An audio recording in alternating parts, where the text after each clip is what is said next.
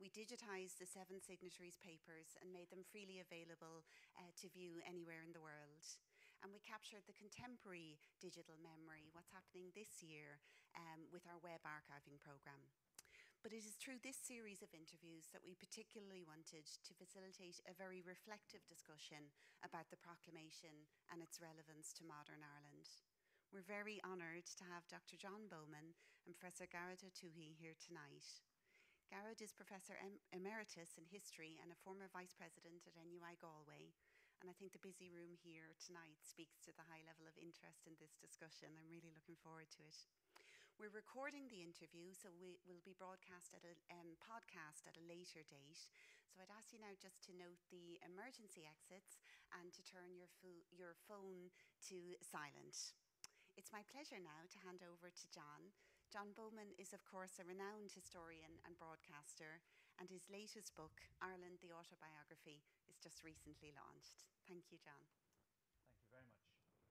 I would say just before we start, and I preface all of these interviews with this comment, that the agenda here is the 1916 Proclamation.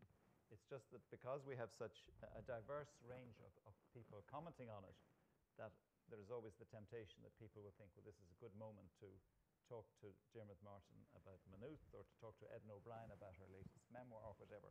But we're here to talk about the 1916 Proclamation and its text and so on. So I will welcome questions also towards the end of our conversation. And I would ask you also to give us your name and organization, if any, or your particular interest, if any, when you ask the question, so that we can recognize the spin, if any. Now, it's a great pleasure to welcome Gearóid Tuathaigh. He's Professor Emeritus in History at NUI Galway, and he's former Dean of Arts and Vice President of that university. He was appointed to the Council of State by the President of Ireland, Michael D. Higgins, in 2012. He's a graduate of NUI and Cambridge, and he's written with originality about many, many aspects of modern Irish history, and with his lectures, journalism, and broadcasting, he's also recognized as among our leading public intellectuals. So it's a real pleasure, Gearóid, to have you here. And can I perhaps begin by inviting you to look at the very text of the Proclamation? First of all, and given your own interest, what is your view of the fact that none of it, except for the opening words in the title, is in Irish? Well, it is something that is remarked upon, given that at least some of the signatories had spent a considerable part of their lives as cultural activists in the Gaelic League, and had not, as it were, renounced that enthusiasm. On the other hand, the immediacy of the Proclamation was for a particular audience and for now. It was to make a maximum impact, as proclamations are. All proclamations are essentially formal documents in order to assert authority. And the citizenry, both in Dublin, the 1,000 or whatever number of copies were done, 2,000, it varies the estimates, they were for a particular audience. It was probably difficult enough for the audience that actually heard Pearse read it out outside the GPO to grasp the significance of what was going on or the references to it in English. But it is the case also, I think, that from the point of view of Pearse, because it's more than simply the Proclamation being overwhelmingly the text in English, apart from, interestingly, that heading, Public na hÉireann, which itself is quite interesting, because the word public is coined for that document and was to lead to all manner of unease later when the question of was there a Gaelic word for public, then what did it mean and how did it translate? Which but Lloyd George played. Lloyd George, yeah, he did much more so later, that the Stairs thought a free state. But Liam de Poir's excavations, the contemporary dictionaries, Dineen and O'Neill Lane and so on, did not have public as it is written there, and it didn't come in until later. But to return to the point that apart from the actual text, Pearse signed his own name in English. And that was itself quite interesting, because it is probably the case that in the last few years, the years when militancy and militarism began to completely engross the public space after the volunteering after 1913. And Pearse himself moves towards the revolutionary separatist physical force side. It is probably the case that Pearse's own orientation saw the language enthusiasm phase and the Gaelic revival phase as something which was necessary and was, if not complete, at least now parked while the wider evangelism for separatism, for Republican separatism, needed to proceed. And you get that in the sovereign people, and you get it in the later writings, and you get it in his rhetoric. And even MacDiarmid, who signed it in Irish, because he had a Gaelic League background as well, and Eamon Cant, the two who did. MacDiarmid also was devoting those final years leading up to the Rising to the real politics of revolution as distinct from the cultural politics of language revival.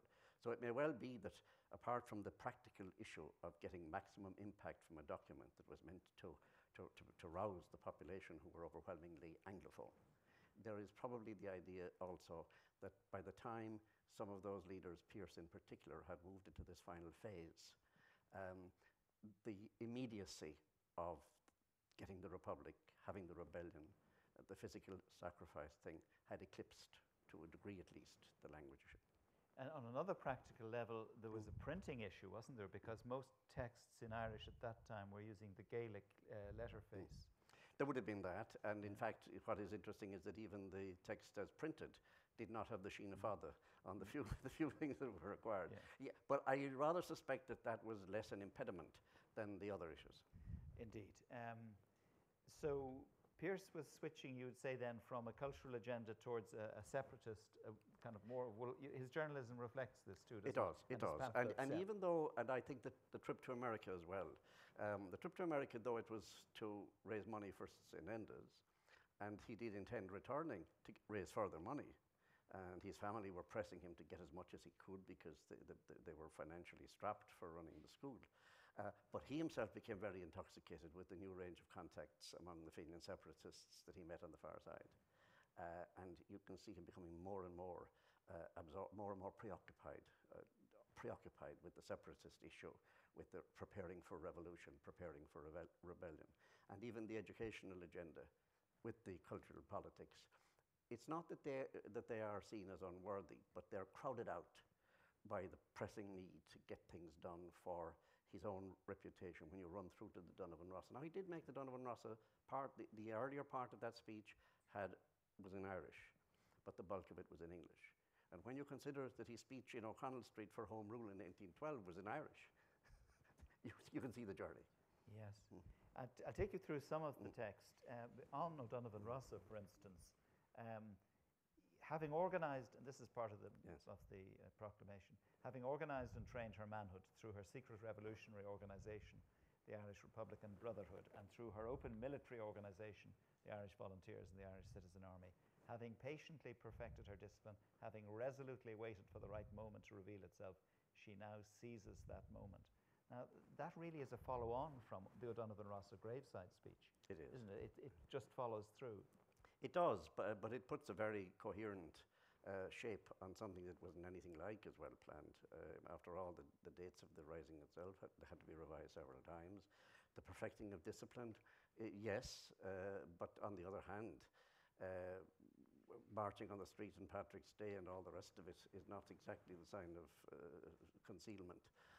It is the ineptitude of or not taking seriously the castle regime. The discipline part of it is probably over-egged. But the castle regime was in some difficulty anyway. Well, it was, but the idea that they would take this as being a portent of something serious and sinister is what I'm driving at. But I also think that waiting for the moment to strike, these are all well-crafted phrases that indicates that this is a very deliberate. By the time they signed off on the text, the final signing off on it, which was Easter Sunday morning, they knew of the debacle of the Ord and of the arms. They knew just what the impact of MacNeill's countermanding order was. They knew that the multiple cock-ups and misunderstandings and so on. And to say that it was ideally tuned by discipline and waiting for the moment to strike and so on, when they absolutely knew that this was the last despairing throw of the dice, when everything had everything that could go wrong had gone wrong. But nonetheless, that as an opening paragraph, and remember, the voice that speaks those ones is Ireland. It's Mother Ireland, her children. Mother Ireland calls her children to the flag, calls for, in the name of the dead generations, of God and of the dead generations from which she receives the ancient sense of nationhood. And what you get there is that Mother Ireland has effectively through the conspirators, has effectively planned well in secret. But you're right, the echoes of the Donovan Rossa thing, the leaders of this realm and so on, they have done, there are plenty of echoes in it. But nonetheless, I do think that it's the way the rhetoric was to give a definitive, authoritative, reassuring sound that this had all been planned and that it wasn't a last-minute thing. But then the mother figure to sort of capture and encapsulate the nation was common to many nationalisms in Europe in the 19th century, wasn't it? Oh, yes, it was. Yeah. And of course, it had a very strong pedigree here in Ireland. Very strong. Through the representation of Ireland as Courtney Royer, Kathleen O'Houlihan, Sheila Ní Ghaire, and Roisin Dove. There was a long, long one of Ireland's personification, and more particularly the suffering mother, whose children had been blackguarded or who were sent out and sent on the seas of the world and so on, but who eventually would come into her own, as it were. And that notion of the mother who suffered is very strong in it. At Ireland, the mother summons her children to strike for her freedom. And supported by her exiled children, children in America and by gallant allies in Europe. The Irish-American dimension was very, very important. It was. I mean, John Devoy had been the figure that kept, as it were, the agenda running. And indeed, even the immediate preparations, Casement's entanglement with Germany via Devoy's contacts with the German in the United States. It is the case that the American support was important. The American support had been continuously important, at least since the time of the famine, for every aspect of Irish revivalism. Some of it very strongly separatist, some of it cultural nationalist. The idea of the American tour for everybody. Douglas Hyde for money, John Quinn, the patron, waiting for them, John Devoy and his network, and all the other factions, the Irish race conventions. America was important, and it was important psychologically as well as financially. These were the Irish exiles who had, in the face of all kind of adversity and prejudice, made it. These were those that show that the Irish had no inherent failure of character to make it if they got a fair chance. And therefore, from every point of view, they were the cousins who were the success stories, even when many of them were not particularly successful. So that they were an important psychological, financial, and indeed political also, because of the leverage they had, and the growing leverage they had in domestic American politics. So that reference is certainly an acknowledgement of a reality, a political reality, and a financial reality, and a psychological reality for some time. The gallant allies in Europe one was a little bit more problematic, obviously, because. But it can be looked at face value. Oh yes, of course, and it can be looked at from the point of view of the British government or the Ulster Unionists as the ultimate treachery, as it was. But certainly the gallant allies in Europe reference. By the time that, as I say, that they signed off on this, the very, very limited assistance that was available from the German side was known to them. Casement. Casement was utterly disillusioned. Yeah. And Casement had started out with a strong German sympathy. He was impressed by German efficiency and so on in an early part of his career in the colonial service. He had a strong admiration for German character and their ability to get things done. But he was utterly disillusioned by his experience of the toing and froing, apart from everything else, the way he was personally treated. But he recognized essentially how limited and opportunist was the way the German attitude to what might be done or what could be afforded by way of assistance to Ireland, and the shipment of arms itself was fairly limited given what was required.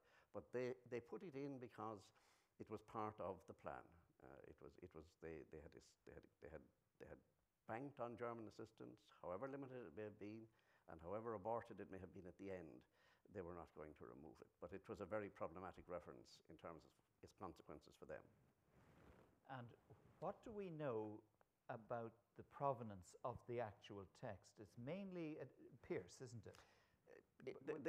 Yes, there were several drafts of it, or at least more particularly, it was drafted over a period of time. And then there were the draft was signed off on, and then the final draft was signed off, it seems, on the morning itself. The first draft of it that was close to completion was a week before the rebellion, which would suggest that the German references in these may well have been in without knowledge of what was going to transpire on Easter week. Pearse, the dominant, the dominant figure. Connolly certainly, and MacDonagh probably had a hand in revisions in it. You can recognise some Connolly rhetoric in parts of it. You can certainly recognise the grandiloquence of Pearse in some of the phrasing. And the general shape of it does look more Pearse of the late Pearse, Pearse of the sovereign people. And I think Connolly and Pearse had at least a much closer understanding of each other in that final year or more, even probably since 1914, than one might have imagined earlier. And I think there is another issue as well about it. That when you talk about whether Pearse or Connolly, had the major hand in it, Connolly in particular, because it was going to be printed in Liberty Hall, had a very direct responsibility for seeing to its dispersal throughout the city and beyond. Copies were sent and posted. Sean T. O'Kelly posted several copies to different people, including one to the Secretary of the Archbishop of Dublin. It seems did not arrive. But there was an anxiety and Connolly to some degree had responsibility. This was emanating from the press of the workers. It was emanating from Liberty Hall, and therefore Connolly had to be satisfied that what he wanted to be in it. It's actually quite a modest document. I think when you look at it and you talk about the radical rhetoric and so on, I looked at the earlier proclamation of 1867 that the Fenians did in 1867.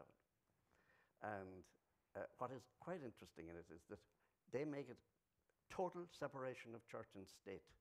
It's said explicitly, which is not found in the proclamation of 1916.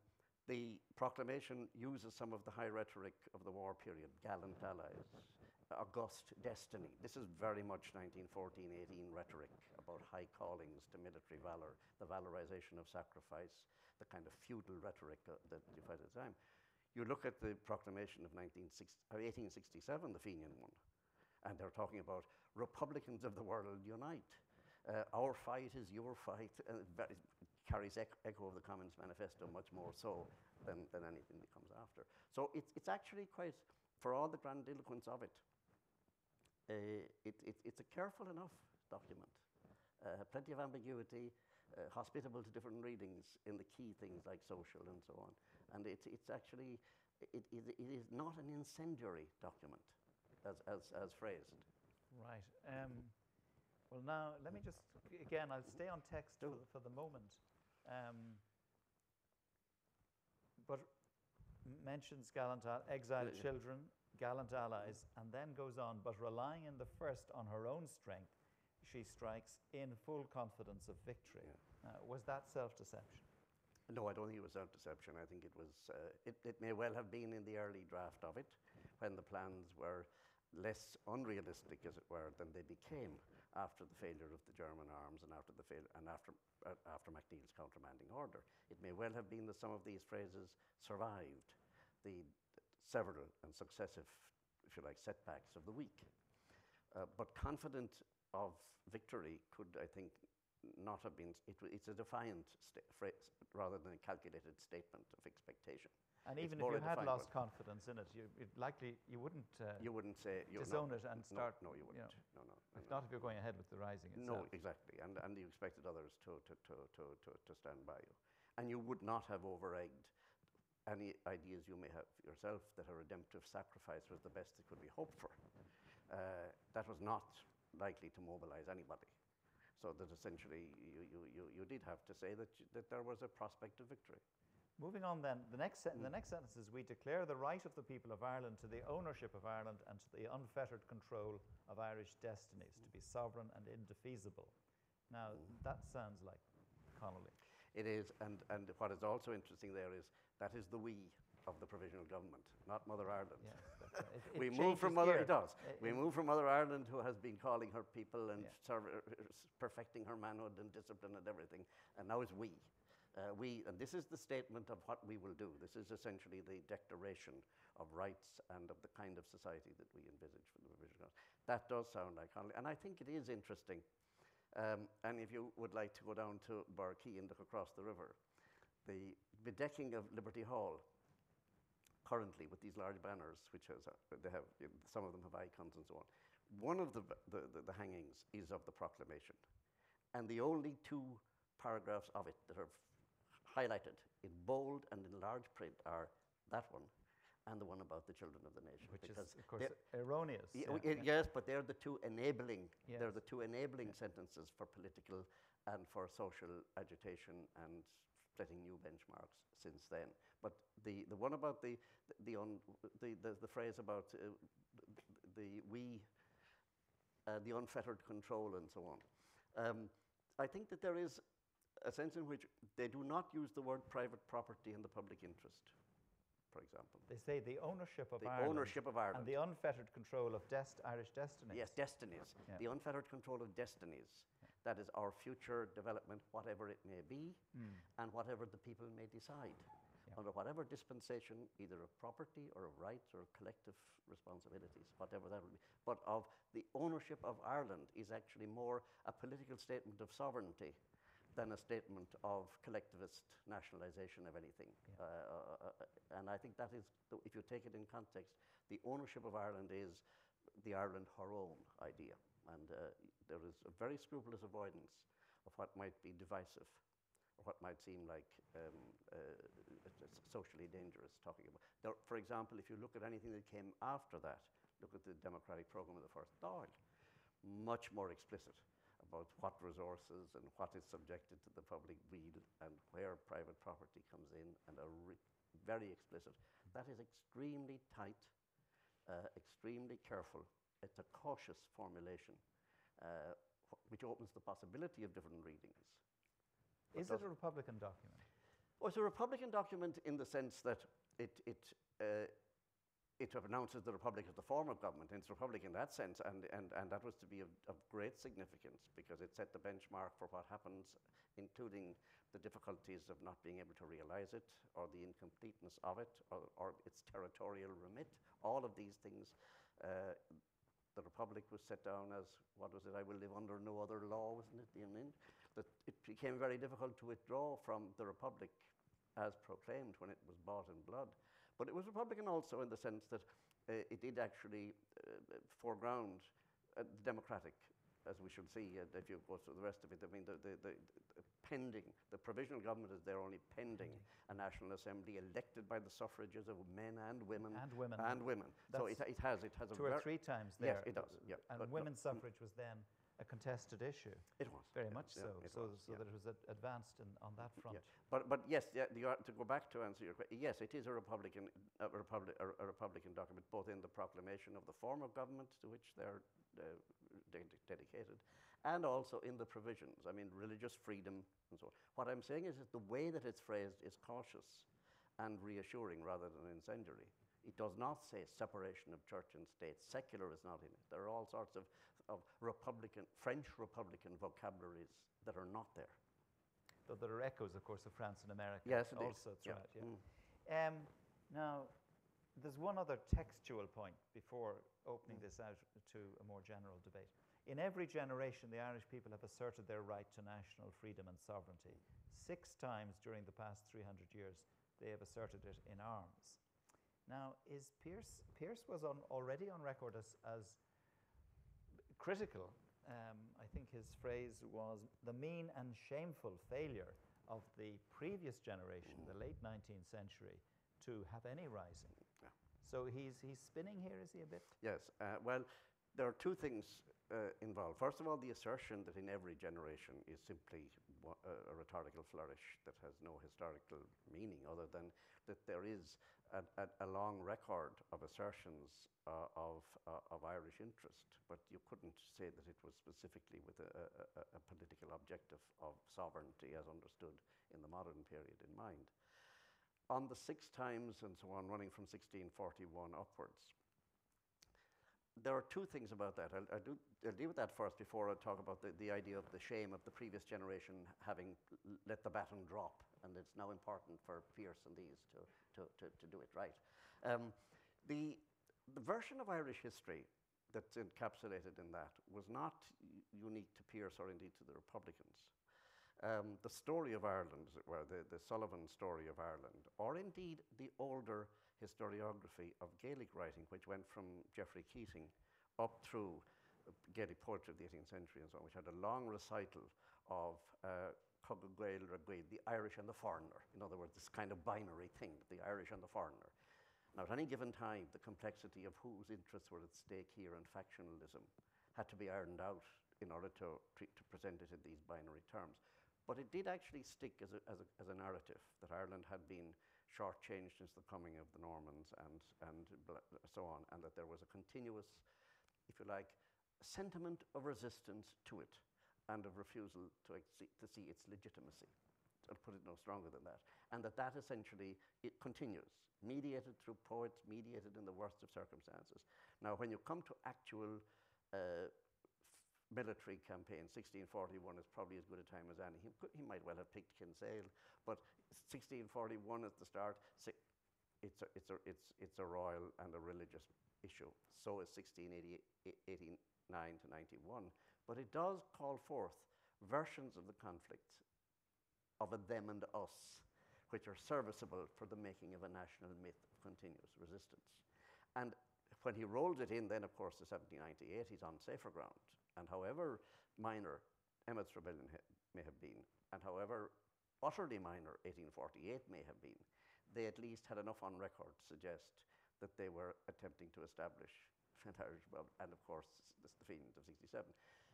His feeling about the previous generation and the terrible shame of it not happening is also caught up in a couple of other phrases. For example, when he moved to the Hermitage, he became very, very haunted by Emmet's ghost. And Pearse keeps on saying that it is the shame, Dublin's shame in not coming out with Emmet in particular, has to be cleaned. That essentially, and that is what 1960 does. It cleans the shame of having let Emmet down, because Emmet is the Dublin rebel. And Pearse's Hermitage experience with the ghosts and the shades, and Emmet in particular, is a powerful one. And it never quite leaves him. And so that this notion the previous generation had let it slip. You do find that among much less, if you like, flamboyant and colourful language people. If you remember your dear friend and a very, very, very important man in the life of modern Ireland, Gearóid, writing in 1966 about the generation, saying that if they had not, that Ireland might, the sense of Irishness might well have vanished, when his justification in 66 in that controversy with Cruz O'Brien. And that generation of his fathers, they had a sense, rightly or wrongly, many of them, that somehow or other the essence of Irishness was leaching away, and that therefore something heroic was required, something assertive of Irishness was required. Now, Pearse carried that right into the revolutionary moment, that the revolutionary moment was what was required in order to stop that leaching away. Hyde had it with the de-Anglicization and so on, but Pearse's carrying of this into the moment, the fateful moment at which this generation needs to assert itself, to keep faith with the dead generations. He's the one that is most obsessed with that sense of continuity and apostolic succession for those who are, if you like, claiming Irish freedom. Yeah. Yeah. I want to move on Yes. then to one, before opening it up, one textual point, and you make the argument that it is one of these phrases that has been so well known, and it's on Liberty Hall. And of course, it doesn't apply to what most people think it applies to. Because the text, this is the full text reading into it. The Irish Republic is entitled to and hereby claims the allegiance of every Irish man and Irish woman. The Republic guarantees religious and civil liberty, equal rights and equal opportunities to all its citizens, declares its resolve to pursue the happiness and prosperity of the whole nation and of all its parts, cherishing all of the children of the nation equally. Now, this is the paragraph which is misread and misunderstood, and it's actually it's an answer to the Ulster Covenant, and it's a reference to the Ulster Protestants. It is, yes. Because it says, cherishing all of the children of the nation equally. The context, it goes on, oblivious of the differences carefully fostered by an alien government which have divided a minority from the majority in the past. Now, he must also, those writing this rather and signing it, must also have known that the very rising itself would not make, I mean, it entrenched not the probability, the inevitability of partition, probably, which was already a possibility, if not a probability, but it was now inevitable after the rising. So there are two issues here. One is the misreading of it not ever since, but consistently in recent decades. But before that, this was an appeal to put it on the record that they were in and ought to be in and ought to see the error of their ways. Yes, but it's only one of many misreadings. The notion that false consciousness, or more particularly that if fair dealing and come in with us and we'll all make a better place together. The very announcement of a republic, the proclamation of a republic at that time, this wasn't 1791. The announcement of a republic, effectively, where the key bonding was loyalty to the crown, to king, for the Ulster Unionists in particular. The notion that somehow a republic as proclaimed would be a hospitable place for those whose very nature at this stage was hanging on loyalty to the crown, even to defy Parliament. This was the key thing. They were king's men. They were king's men. It is a misreading. But he wasn't the only one. I'm always struck by, I mean, Pearse had no northern connections directly. Owen MacNeill was from the Glens of Antrim. Roger Casement was reared up there. And both of those, MacNeill, the north began, it's a wonderful thing, let us do the same, as if essentially that was a reassuring thing of Ulster militancy. And Connolly had worked there? Yes, Connolly had worked there indeed, and had seen it at first hand, and Connolly indeed had met the rawness of it in the Belfast situation, not in the more refined literary circles of the Glens of Antrim, with scholars and Protestant evangelists and language revivalists, as MacNeill and Casement had. But Casement also, the idea that this was a promising sign, and Ulster come in with us, and effectively, you know, your natural gifts and so on. A total misreading of the visceral nature of popular loyalism, popular Ulster Unionism, and indeed of even the more elevated versions of it. So Pearse, the proclamation does indeed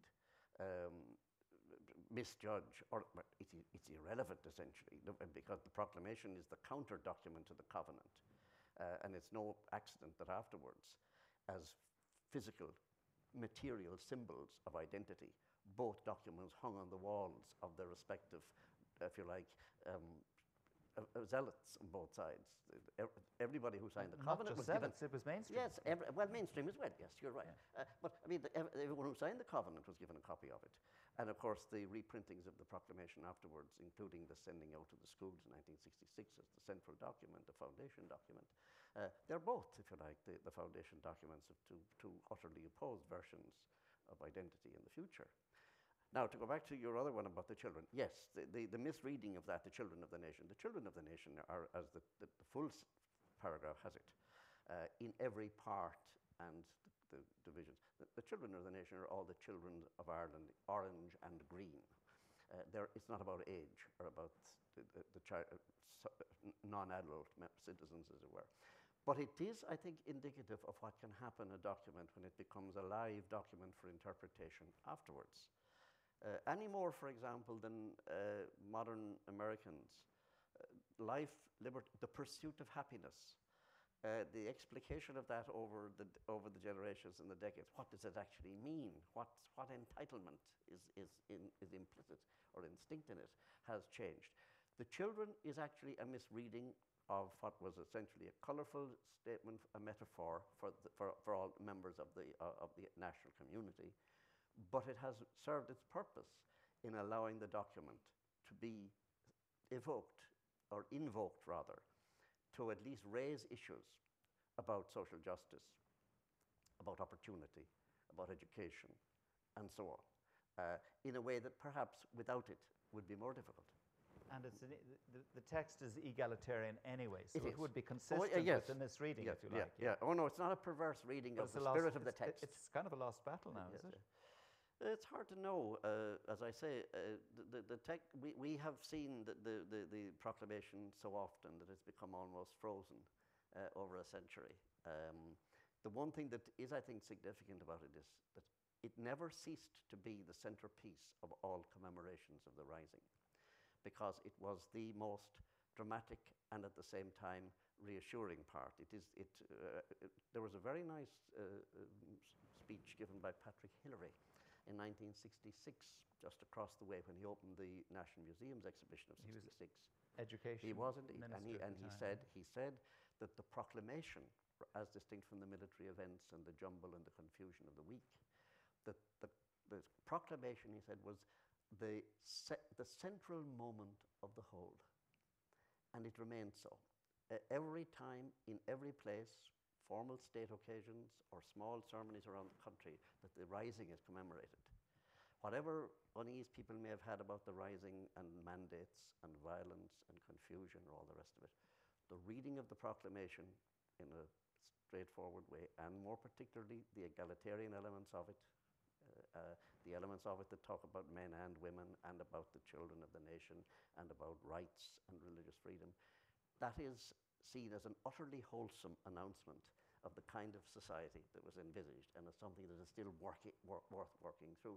And it's not only for us. There's a very interesting little piece in the Irish-American novelist Joseph O'Neill, in the family history that he wrote. What was it called? Blood Dark Track, I think it is, a family history, in which he gives a short account of the first time he came upon the proclamation, and how the emotional charge it gave him reading this, and how important it was to him. Now, we have become, to a degree at least, so inured to excitement from documents of any kind. But it is interesting that the sonority of it and the five phrases and the high ideals of it, at certain parts, still resonates strongly with others, and indeed at home as well. I noticed that, by the way, the chaplain to the Defence Forces, because he had a prayer, I think, for that occasion in Easter Sunday last. In that prayer, he, I think, quite deliberately brings out this dimension, the correct reading of that paragraph, children of the nation equally. I think he deliberately probably brought it in, and RT was lucky enough to have a commentator who spotted it and who mentioned it, and modesty prevents me from saying. Oh, indeed. Who that commentator was, but there you go. Well, we would never have guessed, John. No, okay. No, but it is a very, very... Unprompted. John A. Murphy thinks this is a lost cause because of it. And of course, it is true that the children, it's such an honourable thing to treat the children of the nation equally. And so there's nothing lost in it being misread. But can I ask you then, how would you compare 1966, the commemoration then, and 2016? Well, of course, 1966 is on the hinge of the major shift in modern Ireland. It's the intergenerational shift. The veterans are still there. De Valera is running for election for another term. He's the Mount Rushmore figure of 1916, still around, reviewing everything, turning up at everything, dignified, erect, the hat, and so on, but very much well managed. And he harkens back to the past in the public statements he makes, that this is a wonderful day, and he thinks of all the great sacrifices, and please God, the day will come when we'll have our people united, which is the children of the nation, and so on, and the Irish language. He reaffirms his own, if you like, baptismal vows as a revolutionary generation nationalist. Lemass tacks a different line. Lamass is already trying to see 1916 as the reorientation of patriotism and a national sense of purpose, almost in advance of John Hume. The time is gone for spilling our blood, let's spill our sweat.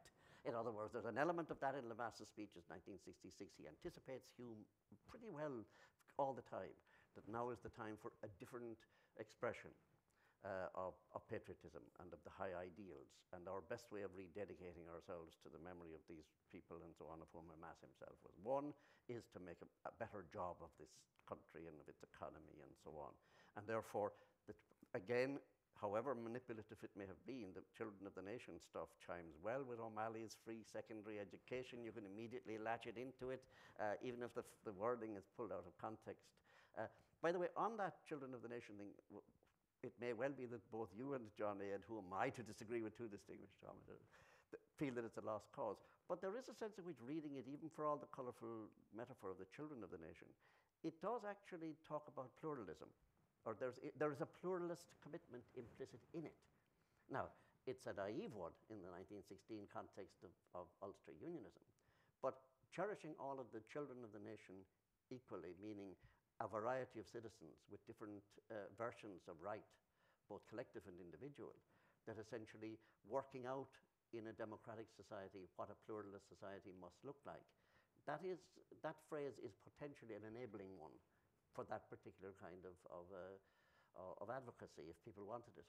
But it is the case, I think, that the 1966 one does represent that shift. I think it is a very decisive shift where the future and the agenda of economic development is Lamass's, even though he, of course, he's a 17-carat signatory of the 1960. And also the criticism that comes in from those who are criticizing the failures of the state. It gets heavily focused in 66, the language revival stuff, some of the Joe Clark stuff about and those who turned up to protest. The Sean McDermott's family and those who declined. They did indeed, who were irreconcilable. But by and large, what is important, I think, is the sense in which it managed and was stage managed heavily. First years of television. Television was a powerful medium in order to create that sense of a national community, celebrating a sacrificial act, a glorious act, and high ideals, humanizing the 7 signatories with a series of television portraits on behalf of the provisional government. First time many of the families of these men who were executed were ever seen. The Connollys in particular made a huge impression. You'll remember it, and I'm sure others here will. The Connolly children made their father more human than anybody had imagined, and Connolly was the reputation, I think, which more than any of the others was boosted in 66, rather than Pearse. But it was transitional, and I think that by now it is historicized. We have historicized, after a century, we have historicized 1916 in every way. There has been relatively little dissent in the sense of cavilling at unfinished business or anything incendiary.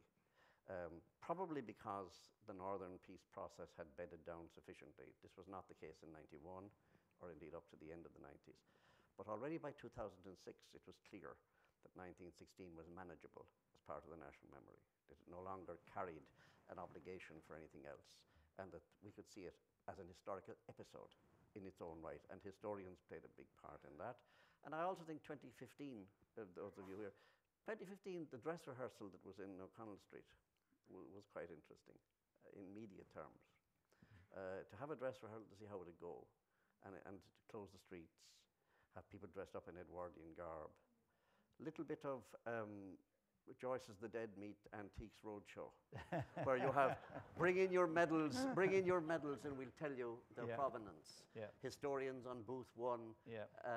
archivists on booth 2, little bit of music. Play John McCormack, slightly scratchy, The Dear Dead Days Beyond Recall. Yeah. There was a very deliberate dress rehearsal to suitably historicize it as an Edwardian episode, which was hugely engrossing, and we can festivalize it for a full year. And we have. We have festivalized it for the year. Now, I'm going to throw this open to the audience, but just a little footnote before we do that. Another point about Lemass in 1966 is he also made a speech at King's Inns in which he praised the Irishmen who were at the Somme and at the First World War. Now, De Valera had said something along those lines, which is not often remembered. In fact, it's not remembered, but there is something on the Dáil record. I can't give you a date on it now. But Lemass is generally credited, but that was a more public speech, and he drew a lot of attention to it. Can I ask people from the audience now if they, because we've gone through the text very closely, I think, but yes. Just can I ask that Professor Tuathaigh,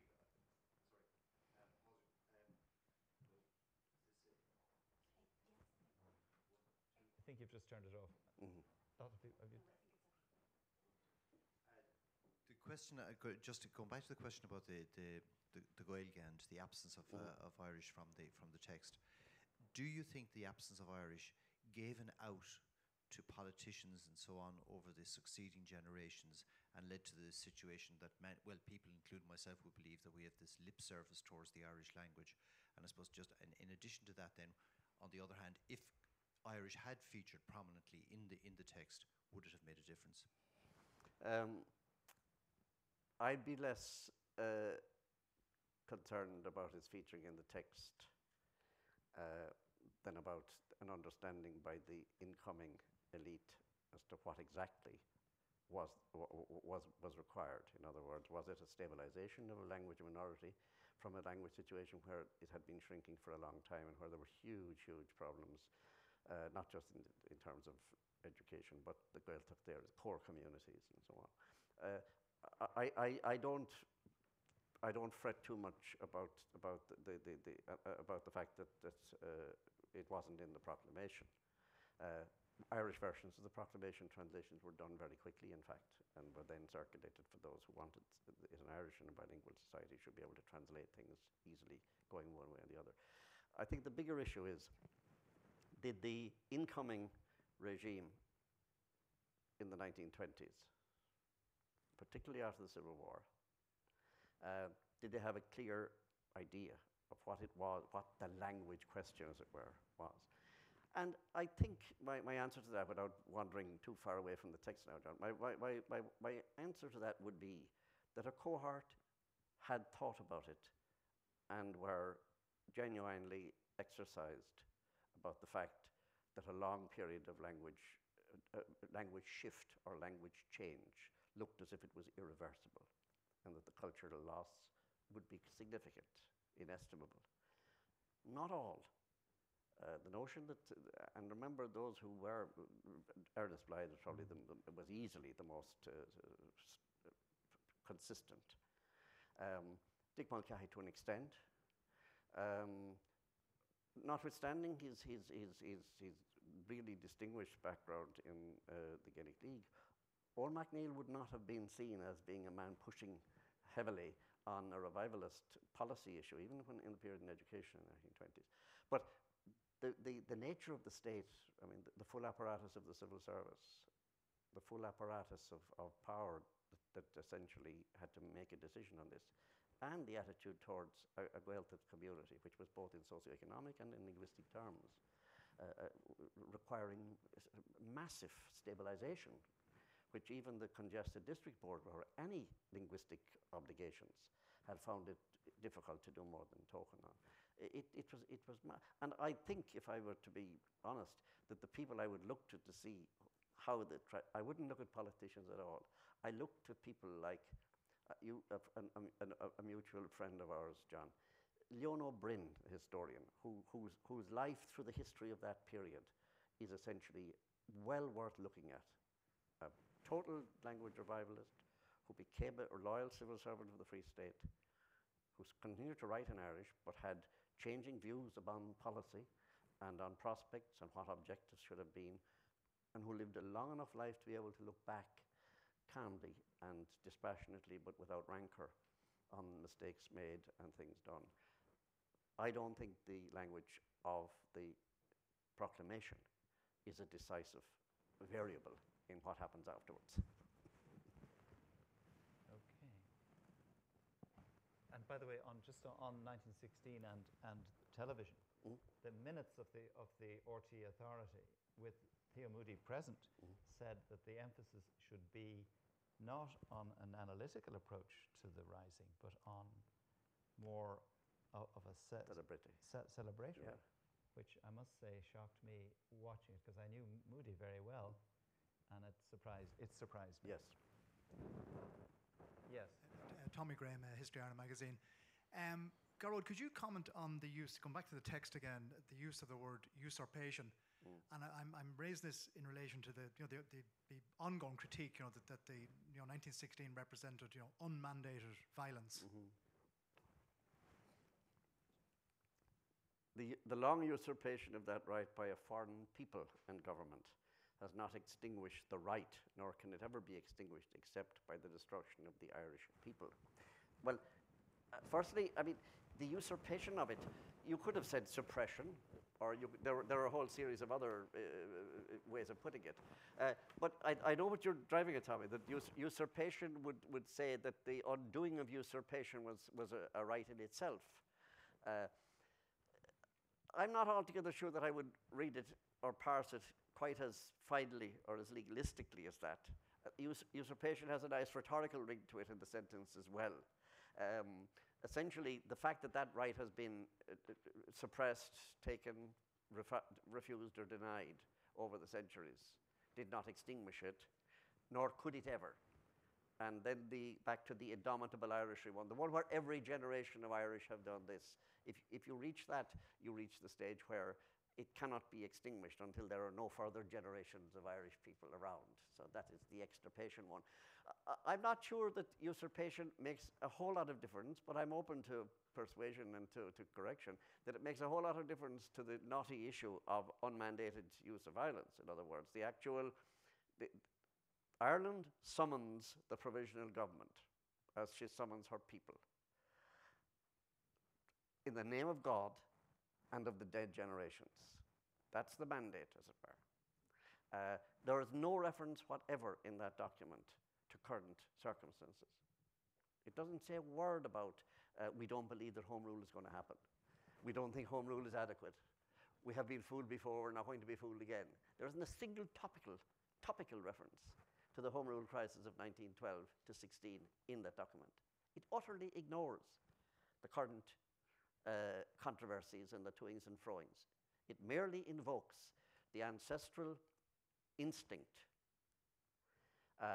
for self-determination. And they're the different thing: freedom, Irish freedom, self-determination, not to be interfered with or usurped.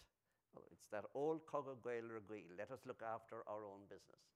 And that, again, is the overarching attitude which allows the naivety on the north. That and De Valera afterwards, as you know, John, nobody else has written as much about it, De Valera's idea that we will allow the north to have as much as they could possibly have and more, provided that they are part of the national family and that we're looking after our own business, they're looking after their portion of it in accordance with blah, blah. So there is that thing, and usurpation fits that. I'm not sure it's quite as legalistically so, but the invocation of the ancestral instinct for self-determination and not being put upon by a powerful neighbour is what gives the mandate, not any critique of the current circumstances or crisis. Not 1912, not the UVF, not Home Rule or Redmond. They're not mentioned. Yes.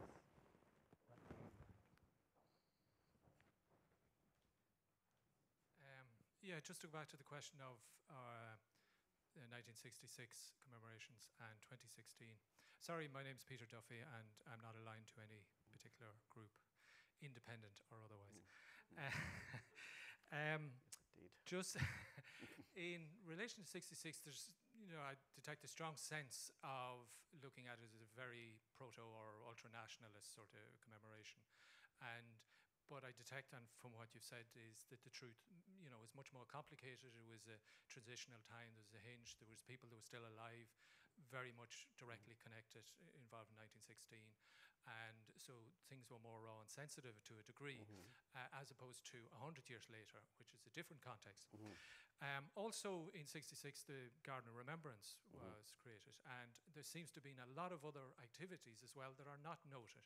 Yet in 2016, there seems to be that the 1966 was quite nationalistic view, and also then the 16, in we'll say the Rebellion TV series, but also other comments in relation to it.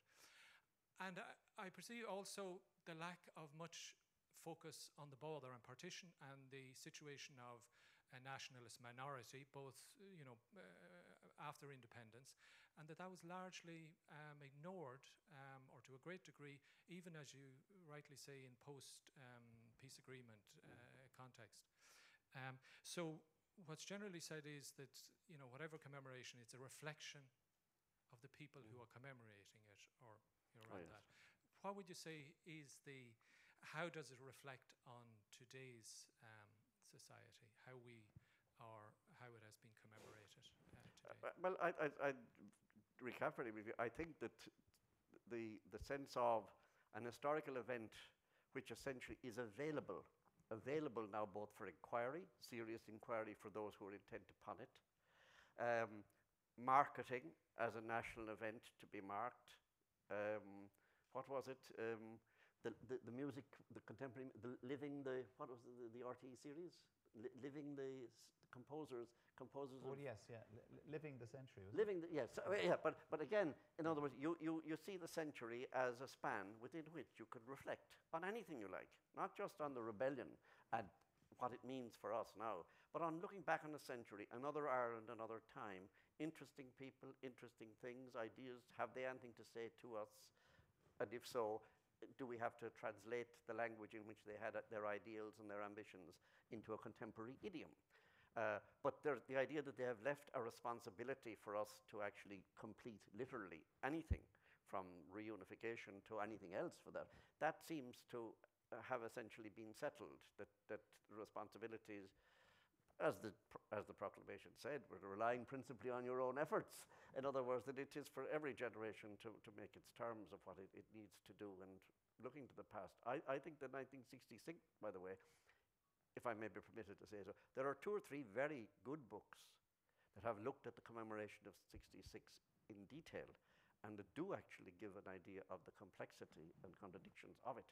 There's a collection of essays that Mary Daly and Margaret O'Callaghan edited that is out for a few years. There's a very fine book by Roisin Higgins, and there's a fine book by Mark McCarthy, and there are 1 or 2 others as well. So the actual excavation from the archives, including the material that John is familiar with, of what actually was going on, what was intended in '66 and what actually occurred. The difficulty of '66, of course, is that the North explodes within a few years in the late '60s, and it puts a totally different complexion and raises a totally new set of both anxieties and difficulties in coming to terms, not just with 1916, but with 1966. And it immediately reshapes the way in which it's talked about, handled, retreated from, and so on. And that continues for about 30 years, really till the mid-1990s. John mentioned Labass's reference in '66 to the Somme. It is interesting that it took another 30 years, by and large. Now, there are exceptions in the intervening period. It took another 30 years before the revisiting of Irish participation in the First World War becomes part of a general public discourse. It probably begins, I think, with when John Bruton was Taoiseach. It moves then into other fictionalized accounts, Sebastian Barry's work later, McGuinness's Sons of Ulster, until by the turn of the century, Bertie Ahern and the inclusiveness agenda that comes with parity of esteem and so on. But in '66 also, F.X. Martin had that marvellous article in which he was saying, which he coined the phrase national amnesia. Yes, there were 16 Irishmen in the Great War for every one in the GPO. And it did.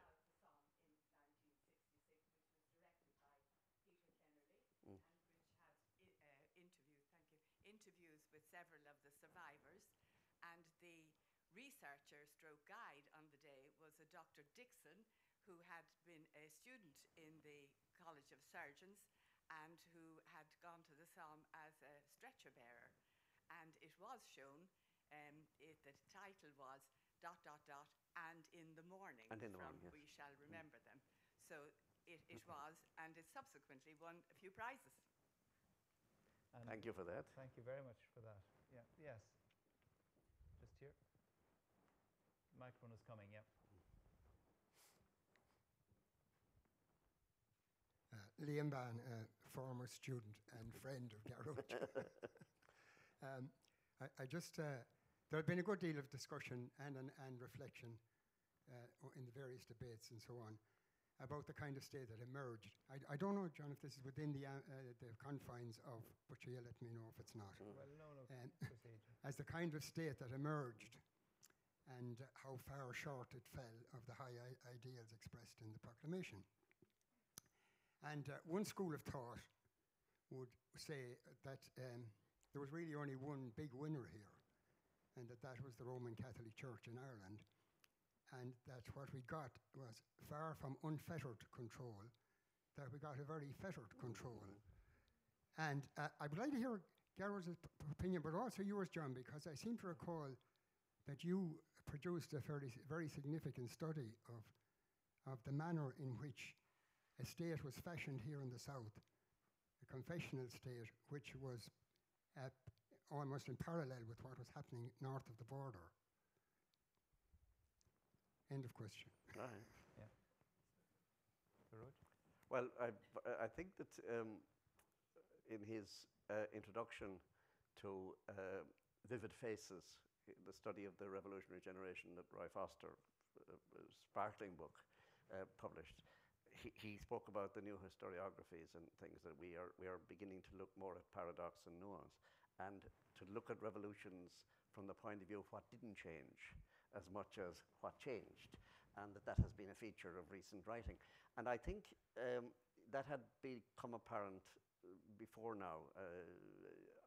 I don't think the 1916 rising generated a cohort, utterly new cohort of leadership that was actually going to seek to implement, virtually all of this. The idealism, the critiquing of the confessional state in the making, that was already there before 1916. I mean, essentially, the key elements of a relatively conservative, pretty cautious society, strongly clericalist in terms of its social mores and so on, that was already well embedded. The Land Acts had effectively created a farmer-owner class with a very strong conservative view. The huge increase in the apparatus of the Catholic Church, not just in straightforward pastoral care, but in the other areas, education, social care, and so on and so forth. It had the embryonic infrastructure of a state ready and waiting. Now, the idea that that was going to be displaced by the week in Dublin in 1916 was never going to happen.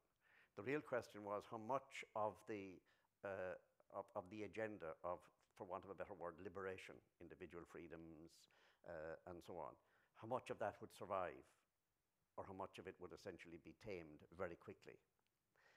The sensitive areas, women would be the obvious one. The putting back women into the domestic sphere bit by bit, the closing off of opportunities for women, the disapproval, both formal and indeed legislative over time, was probably the most striking. Now, it may well be because our sensitivity now to the gender issue is higher than it was at any time. But looking back on it, that is very striking.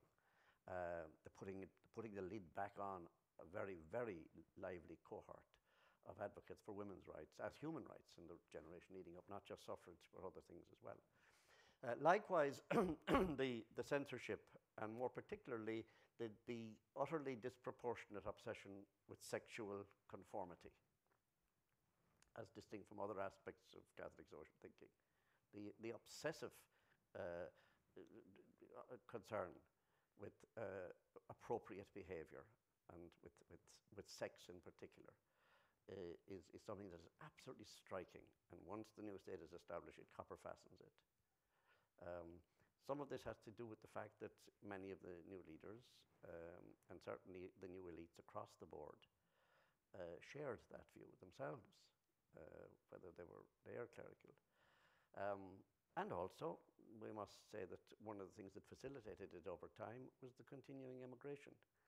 Immigration facilitated a conservative society because those who might be expected through their own experience and through their social standing and through their age and impatience to challenge simply exited. The old choice between voice and exit. In Ireland, we had a disproportionate election for exit rather than for voice, and it was easy to find the voices, whether they were off Wayline or Gralton or Peadar O'Donnell or anybody else. They were licensed to be dissenters, but they never unsettled the commanding heights of behaviour, and I think that is the case. The northern stay is a different matter and would be work for another night. John, you might. Well, you've been asked as well. Yeah. I sometimes think that you see patterns after. This has happened to me a couple of times, but I've just finished a book which is Ireland in this century from 1916, but that's just documents. It's an anthology. But sexual repression is certainly a very big factor, and the issue of birth control alone comes into the book, say, 7 or 8 times from an early expression. Well, Shaw, in his essay in the Irish Statesman, on censorship, is actually talking about the Censorship Act, which first came in to keep Mary Stopes out of print in Ireland, so she was to be censored. But there's a very telling argument, and it was in this the manuscripts room in this library that I found the original. But there was a very odd, not odd, that's unfair, but there was an unlikely, put it that way, follower of De Valera, Irish press reader, who is somebody whose diaries are here, and of course there are very many of them. I won't say unfortunately, but it takes a long time to go through them. But the Irish press in 1931, it was only about 10 weeks old, and it has an article on page 1 talking about the Sunday Times of the previous day. It's a Monday edition of the Irish press.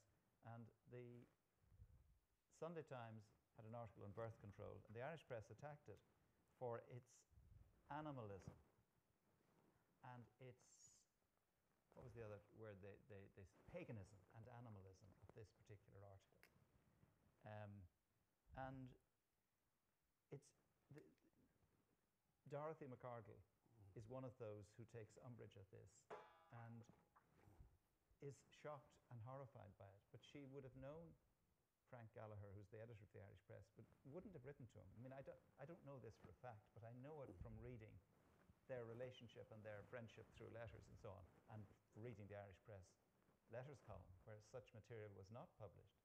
So the women who wanted to have a voice had it privately in a diary format rather than in the public domain.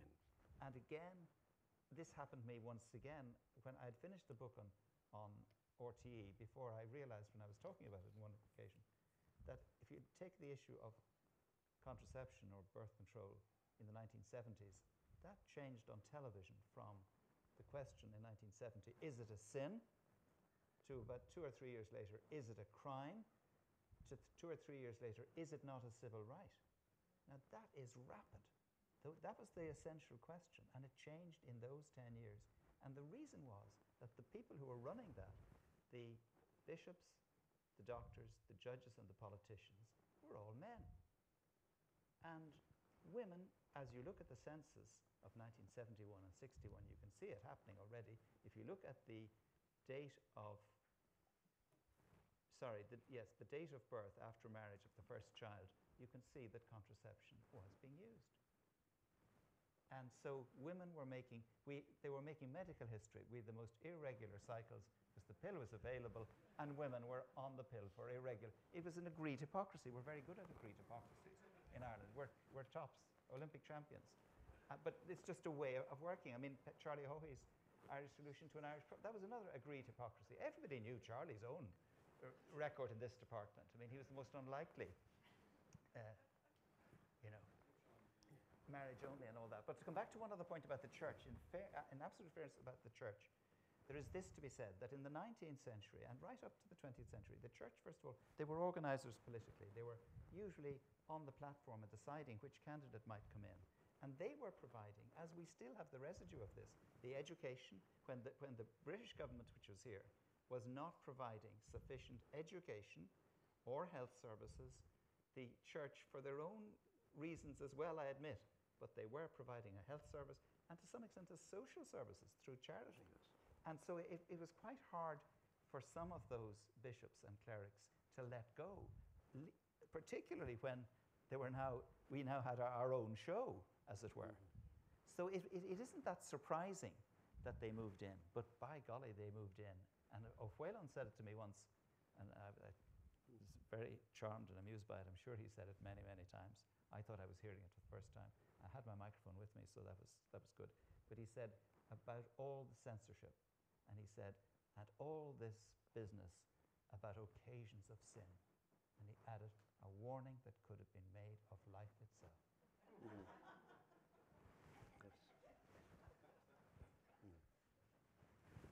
Sorry, yes.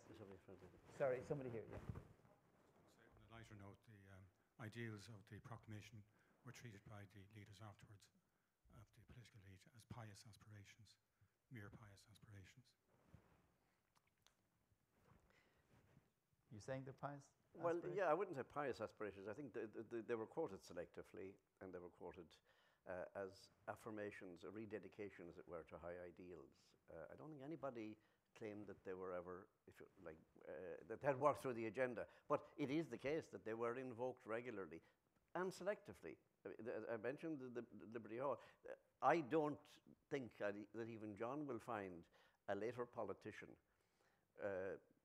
honing in on our gallant allies in Europe as a phrase, yes, well, as a phrase to keep using. Yes. Even now, post-Brexit. Right.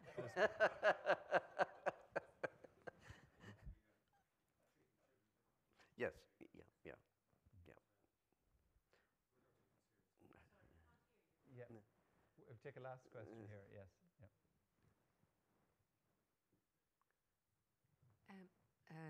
Gallant allies in Europe, do you not think that they were ensuring that they would be executed by using that? I certainly, it may well be. I don't think that they needed to ensure it. I think if you rise in rebellion.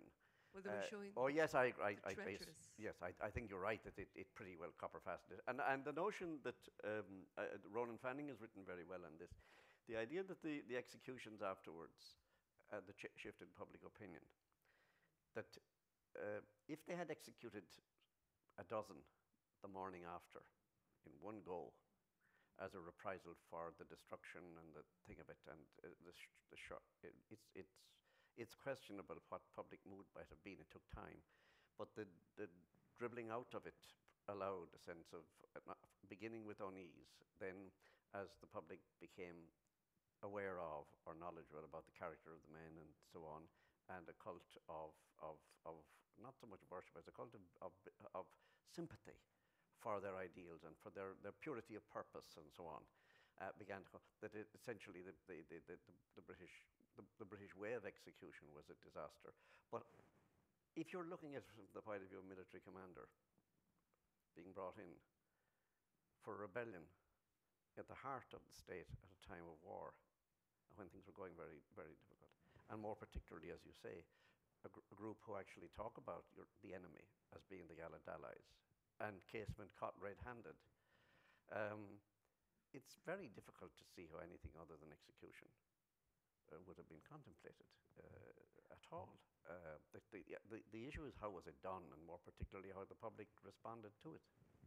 And you're right about, I think you're onto something, because there's generally now agreement that Pearse's letter to his mother, which includes the phrase about, forgotten, it isn't quite gallant allies, but he mentions the German aid. On page 1, his PS is actually at the top of the letter. Yes, well, he then gives this letter to a British soldier to post to his mother, and he doesn't post it. But I think probably here Pearse knew what would happen to the letter, and that was the cornerstone of his court-martial, and secured his execution, and, as you might say, secured his martyrdom, which I think in his case was particularly something he wanted. But it's all very interesting, and all... Charles, yeah. Yes, it wouldn't have been, isn't it the case that it wouldn't have been possible to execute them under the Defence of the Realm Act without, it was only the helping of the enemy. Yes. And it's interesting if you read through the trials, how much the defence is very often, we weren't trying to help the enemy, because that was the one defence they could raise. And if they succeeded in establishing that, they couldn't be executed. Right. And if you like, the 7 people who signed the proclamation had clearly said they were helping the enemies.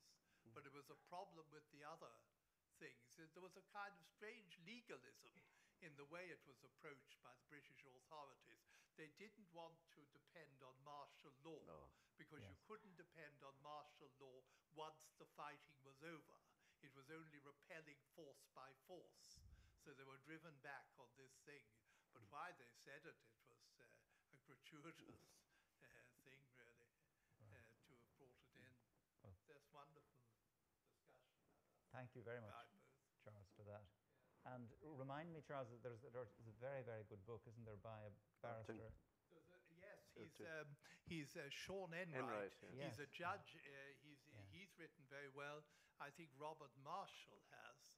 And of course, the role of Wiley, the prosecuting counsel, was really a sort of hero, really, because he tried to see that there were fair trials. And I'm sure he helped the accused people in that respect as well, because when the Lord Chancellor Glenavy or Campbell refused to have defence counsel, he spoke to the defence people beforehand. And that's, of course, why this Constance Markovich thing is. She obviously whined to him in the pre-trial talk, because if you read the account of her trial, there's nothing like that in it. Yeah. But he certainly had a very honourable role, I think, in that week, strangely. And he was also among the very many books that Lone O'Brien... Correct. W.E. Wiley and the Irish Revolution, which is another book which could be reprinted. Very good. Yeah.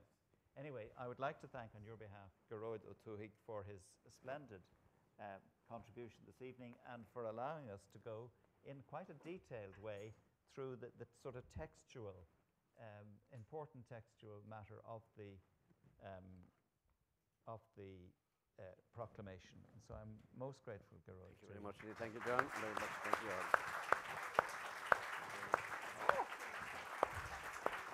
Oh, thank you very much. Lovely.